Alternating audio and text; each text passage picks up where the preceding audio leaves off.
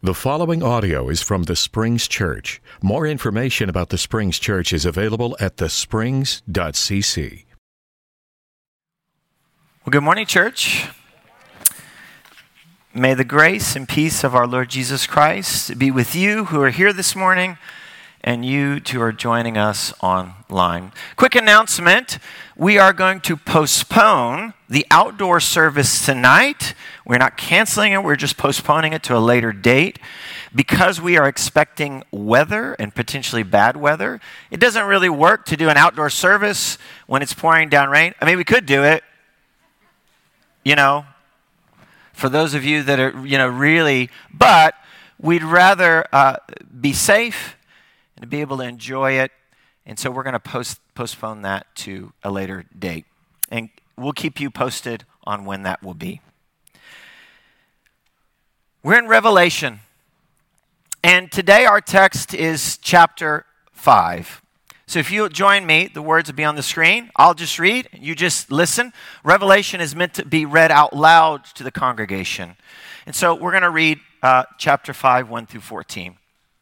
It says this, "Then I saw in the right hand of him who sits on the throne a scroll with writing on both sides and sealed with 7 seals. And I saw a mighty angel proclaiming in a loud voice, 'Who is worthy to break the seals and open the scroll?' But no one in heaven or on earth or under the earth could open the scroll or even look inside it. So I wept and wept because no one was found who was worthy to open the scroll or look inside. Then one of the elders said to me, 'Do not weep. See, the Lion of the tribe of Judah, the Root of David, has triumphed.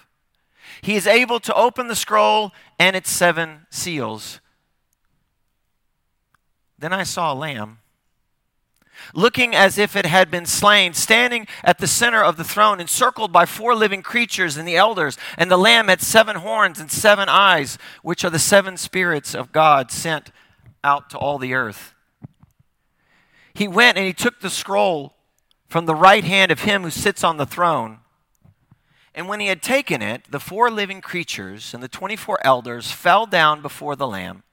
Each one had a harp, and they were holding golden bowls full of incense, which are the prayers of God's people. And they sang a new song, saying, 'Worthy are you are worthy to take the scroll and to open its seals, because you were slain. And with your blood you purchased for God persons from every tribe and language and people and nation. And you have made them to be a kingdom and priests to serve our God, and they will reign on the earth.' Then I looked and heard the voice of many angels, numbering thousands upon thousands, and 10,000 times 10,000. And they encircled the throne and the living creatures and the elders. And a loud voice they were saying, 'Worthy is the Lamb who was slain, to receive power and wealth and wisdom and strength and honor and glory and praise.' And then I heard every creature in heaven and on earth and under the earth and on the sea and all that is in them, saying, 'To him who sits on the throne and unto the Lamb be praise and honor and glory and power forever and ever.' And the 4 living creatures said, 'Amen.' And the elders fell down and worshiped." Let's pray. God, as always, for your word, we give you thanks. We pray for ears to hear. We pray for hearts to follow. We pray for lives that will obey. And God, I pray that you fill me with the gift of preaching this morning. It's in the name of Jesus we pray. Amen. Everybody knows this painting. It is, what is it? The Mona Lisa. Raise your hand if you've seen the Mona Lisa. Raise a high. All right. I remember hearing about the Mona Lisa all my life. You see this iconic painting your whole life, and you ask the question, is she smiling? Is she not smiling? And so when you get a chance to go see the Mona Lisa, you want to, because this painting is so hyped up. I mean, people talk about it. It's probably one of the most famous paintings in the world. The hype goes on and on and on. So when I got a chance to go to Paris, the Louvre, which is where I saw the painting. I think it's still there unless it got moved. When I got a chance to go to Paris and go to the Louvre, I walk up to this painting, the painting that has been hyped and magnified my whole life, and it is talked about with such revere and honor and respect, and I can't wait to see this painting. And if you had the experience like I did, you walk up to the painting and it is tiny. It is totally underwhelming. Maybe you didn't have that experience, but that's what I hear from people all the time, that when they see this painting, they're like, oh, really? I mean, you almost need to zoom in, have a high, zoom camera just to even see her eyes. It seems so small. And that's after the fact that in the Louvre, you've walked through this incredible, magnificent display of artwork. You've walked past Nike, the statue of Nike with the wings. It's ginormous and it's so impressive. And then you walk past this painting of the birth of Venus, which is just glorious and huge and so overwhelming. And then you get to the thing that everybody came to look at least most people, because when I was there, more people were around the Mona Lisa than any other painting. That seems to be the painting that everybody comes to see, and there's crowds around it, and it's almost like we're all standing there going, oh, this is totally underwhelming. This is not what I was expecting at all. When we get to chapters 4 and 5 in Revelation, I think this is the feeling that we get. Because in chapter 4, which was read earlier, it's this grand scene of the throne room of God. And it says it's this vision of God. It doesn't even make God appear to be human. It only talks about God in terms of he looks like jasper and a ruby. And it says around the throne of God is this rainbow that encircles the throne. And there's these 4 living creatures that are big and magnificent that are surround the throne of God. And then these concentric circles go out, and there's 24 thrones with elders sitting on the throne. And they're wearing white, and they all have golden crowns. And there's 7 lampstands, and the lamps are there. And you just have this overwhelming picture. So much so that I think John has to use all of these images to even get you to recognize this is something I can't even describe. It's like seeing jasper and rubies and like this rainbow, but it's not like any rainbow you've ever seen. And these creatures, but they're not like any creatures you've ever seen. And it's like these thrones that surround, but it's not like any other throne and any other kings that sit on it. I mean, this is a picture of God.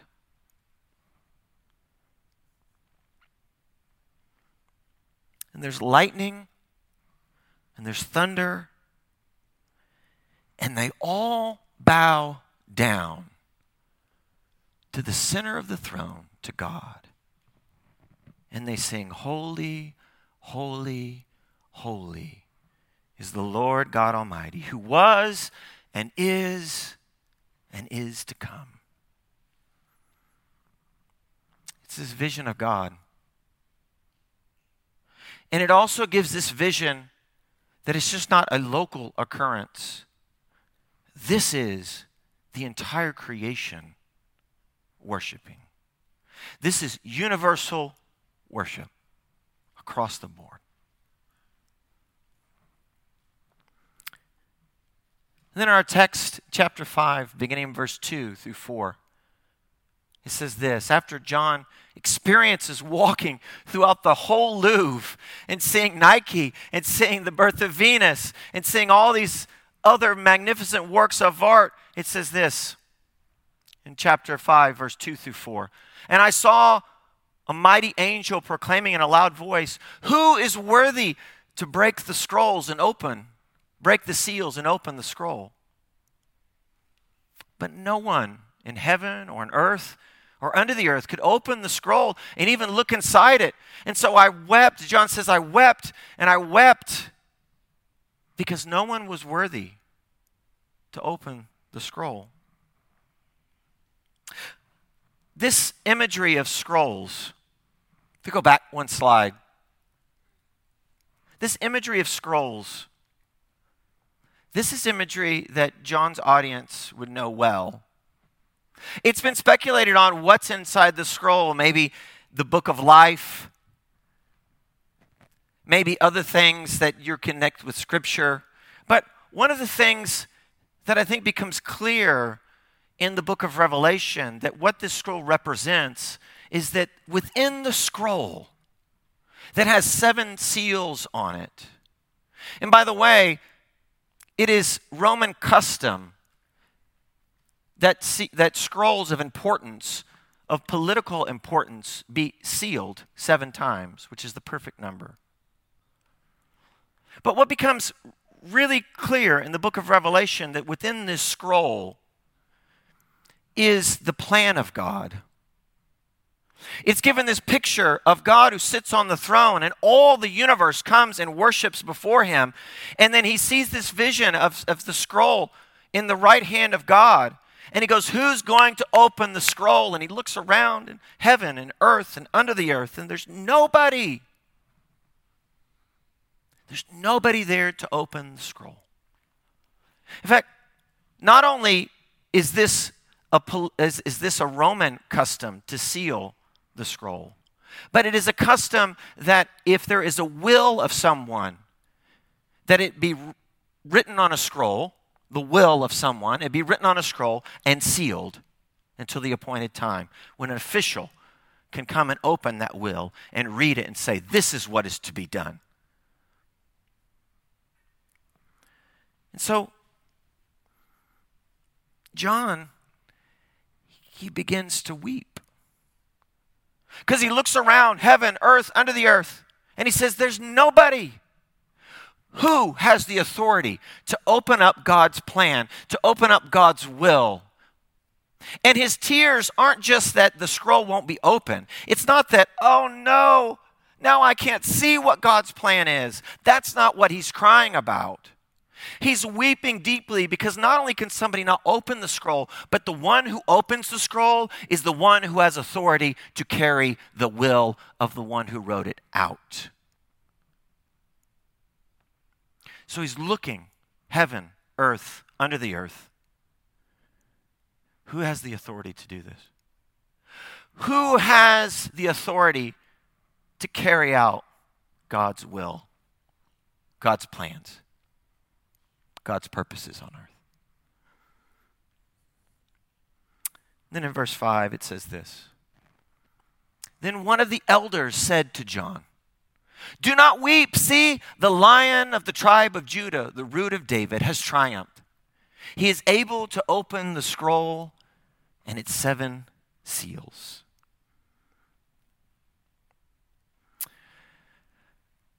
It's a powerful image he gives. When he says, John, don't cry. Don't weep. The Lion, the tribe of Judah, can open the scroll. I've seen in my fair share of safaris living in Africa, I've seen the wild lions just like this. Numerous times. I didn't take this picture, but I could have on many different occasions. In fact, there was one where we had interns. We had college-age interns with us, and we took them to Murchison National Park, which is in the western part of Uganda. And every time you go on safari, For me, the lion is the animal that you are seeking. I mean, you're going to see tons of gazelle, and if they're in this park, you're going to see giraffe, you're going to see elephant, you're going to see all kinds, but this is what you go looking for. And so when you pull up next to another car and safari guide, you say, "Hey, have you seen lions?" They say, "Yeah, we saw them here." So at this time, I had interns with me, and we went to this certain place where they said they had seen lions. So I get off the track, and I get up into this high grass, and I'm going fairly slowly. And then all of a sudden, this is the best place to view animals, and this was very legal to do. I didn't have a pop-up top like a safari truck, but I did have a fairly large truck, and on top was a roof rack, and we would set like mattresses on top, and people could sit up there. I mean, you're way, way up high. So I've got interns up on the top, and we're driving through, and then all of a sudden I hear the interns beat on the car, "Stop!" And I stopped, and about the time I stopped, I am not kidding you, a lion, from me to Josh, pops its head up. It was laying in the grass, and it was this big. And I've got interns sitting on the roof. So parents, when you're ready to send your children with me to Africa, they'll be totally in good hands. Trust me. And I froze. One, I can't believe I didn't run over the guy. Maybe he's huge. And you just couldn't see him. He's down in the grass. But he poked his head up and he looked up. And luckily, he had eaten in the past few days. And he just rolls back down. And I tell the interns, "Don't move."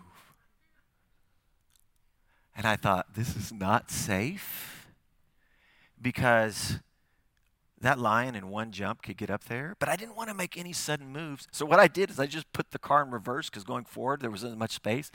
And I had my foot on the gas and on the clutch, and I was ready to gun it. I goes, "You guys better hold on. If this lion moves, I'm getting out of here." And we sat there, and literally it's a right-hand drive, right? So I'm looking out the window, and the lion is like 5 feet from me. I've seen lions up close, not in a zoo, in their natural habitat, and they demand respect. I mean, just having that kind of fear, there was awe and fear all at the same time. They have a presence about them. And what is interesting, I've seen lions, I've seen the power that they have. I've seen them hunt. I've seen them eat. It is a sight to behold. It is one of power. There's a reason why they call the king of Judah a lion. There is a reason why the stories are that the lion is the king of the jungle. There's a reason why they made a Disney movie, The Lion King. Lions demand respect. They have awesome power. And they have a presence about them. I mean, when there was a lion around out on safari, not only are all the people on safari trying to get a look, you can watch every other animal, whether it be gazelle or zebra or giraffe or elephant. If they are in the vicinity where they can see the lion, their eyes don't depart from the lion. Even if the lion is doing nothing, everyone is in fear and awe. And they don't take their eyes off of him.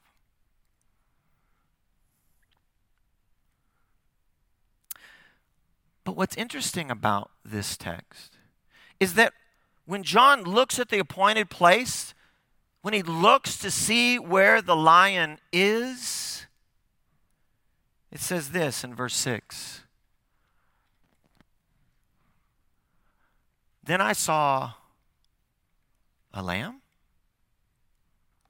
looking as if it had been slain, standing at the center of the throne, encircled with the 4 living creatures and the elders. The Lamb had 7 horns and 7 eyes, which are the 7 spirits of God out into all the earth. And so when John looks up waiting, who has the respect, who has the power, who has the presence and authority to open the scroll, the elder says, look, the lion. And he looks at the throne expecting to see a lion, and this is what he sees. He sees a lamb.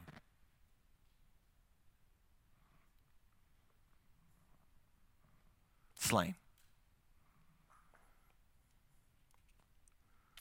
It is not an image of respect, but an image of humiliation.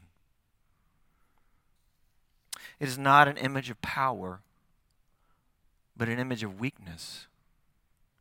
It is not an image of fear and awe, but it's an image of what?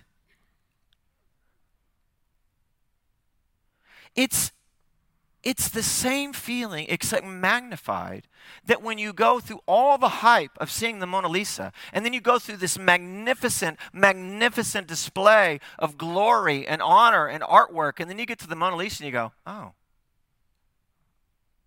what just happened? I expected a lion, and there's a lamb there. I can't emphasize enough how important it is that we don't miss the contrast of imagery that's happening here. Then in verse 7 through 10, it goes on and says this. He went and took the scrolls from the right hand of him who sat on the throne, and when he had taken it, and the 4 living creatures and the 24 elders fell down before the Lamb, and each one had a harp, and they were holding golden bowls full of incense, which are the prayers of God's people. And they sang a new song, saying, you are worthy to take the scrolls and to open the seals, because you were slain, and with your blood you purchased for God persons from every tribe and language and people and nation, and you have made them to be a kingdom and priests to serve our God, and they will reign on earth. This is an imagery of a transfer of power. God holds these scrolls in his hand,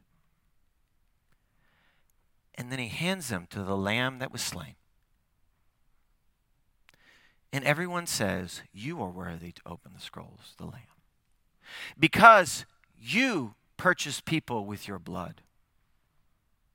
And you, the slain Lamb, have established a kingdom forever. You know, in circles that I'm in studies of culture, there is what anthropologists and people studying culture call the myth of empire. And the myth of empire usually goes something like this. It is a story about how an empire or nation comes to be. It is a story about the founding fathers, and there's usually some kind of battle and war that happens. And within that story, the values of the empire are mediated through that story, so people know exactly what it means to be a part of the empire, who's in control and who has power, and the way they should live. So, for example, in Rome, at the early part, just before Jesus, just at the end of the Republic, before that becomes the Roman Empire, Cicero sought to persuade the Senate to resist the treachery of one of his opponents that was trying to take over. So he calls them to the temple of Jupiter, which, according to tradition, had been established 7 centuries earlier by Rome's founding father, Romulus. At the end of his speech, Cicero speaks directly to the Roman god, invoking the inheritance of the city and the empire he now wishes to preserve. And scholars argue that these appeals to Rome's origin were typical in ancient political rhetoric. The implications that Cicero was casting himself as the new Romulus was not lost on Rome on its day. This was a classic Roman appeal to the founding fathers, to the stirring tales of early Rome, to the moment when the city came into being. But if you know much about history, after this time, Rome falls into a civil war, and the Republic goes away, and what emerges right around the beginning from BC to the birth of Christ, right around that time, a Caesar comes into power, and the Roman Empire begins. And one of the myths that accompany the myth of empire is the myth of the golden age of Rome. Historians and poets in Rome, they talk about that at the beginning of history, there was this golden age of universal happiness, and that it would be followed by a decline to the Silver Age, the Bronze Age, and the Iron Age. And the question is, will this golden age ever be restored? And this is offered as hope and a return to greatness. And so Augustus Caesar, which Augustus means revered, he appeals to the return of the golden age offered to give hope for a new era that would arrive with peace and prosperity that would be restored. And Rome proclaimed that when Augustus Caesar became emperor, that he was the one that inaugurated this new era in Rome. And so this is what it looked like, that Rome was worthy to carry out God's will, or the will of the gods. That Rome expanded. It did this massive expansion project in order to bring peace and prosperity to the ends of the earth. And finally, what it called for is for everyone under Rome to be allegiant to Rome. But it wasn't just Rome that had this. There was the myth of empire for Jews as well. This will sound familiar to you. So the Jews are under Roman occupation. And they have this great hope for a Messiah that will come and will conquer the Romans, that will reestablish the kingdom of Israel, and a Messiah that will do the will of God. We know that story. This is the great hope of Israel. They're expecting a lion, but instead John sees a lamb. So one of my friends writes about the myth of empire. He says, the myth of empire is lived out and recycled again and again amongst empires and nations throughout history. It is the one central myth. It is one of the central myths that the gospel directly addresses. The gospel that Jesus proclaimed in the first century the first century world stood in stark contrast to the myths of empire, both Jewish and Roman alike. And the gospel remains a challenge to our contemporary myths which persistently compete with the kingdom of God and our absolute allegiance. This is a story, a scene, about a lamb and the empire. And we propose that that we hold up this and we talk about what is happening in this book, in the book of Revelation, and just hold it up as a mirror for each one of us to see, what do you see that John intends for his readers to see? For the myth of empire believes that they are worthy to carry out God's plans, but Revelation 5:9 says this, that the Lamb is worthy to take the scroll and open the seals. The myth of empire has this myth that it needs to expand, both political expansion and military expansion, and use its power to secure economic independence and security and prosperity. But verse 9 through 10 says they sang a new song, that you are worthy to take the scrolls and to open the seals, because you were slain, and with your blood you purchased, God, for every person and every tribe and every language and every people, and you've made them to be a kingdom. The empire dreams of expansion. All the time, this vision says it's all the Lamb who was slain. It's all his. And finally, the myth of empire wants its name sung. But the fact is that our text says this in verse 13. It says, not only do all the heavenly beings But then John says, then I heard a cry of every creature on heaven and earth and under the earth and under the sea. And this is what they sang. To him who sits on the throne and to the Lamb be praise and honor and glory and power forever. This is the name that's to be sung. The empire in Jesus. One in Revelation is pictured as a beast, the other as a slain lamb. There couldn't be opposite visions, opposite images. The empire appeals to its own greatness to retain power, and the Lamb is given power by God. The empire provides security through violence, and the Lamb, it provides it through suffering in his blood. The empire always seeks to justify and expand its own authority, but the Lamb has authority over every tribe, every people, every language, every nation. The empire wants you to sing its name. But the reality is that all creation sings, worthy is the Lamb who is slain. Let's stand and sing.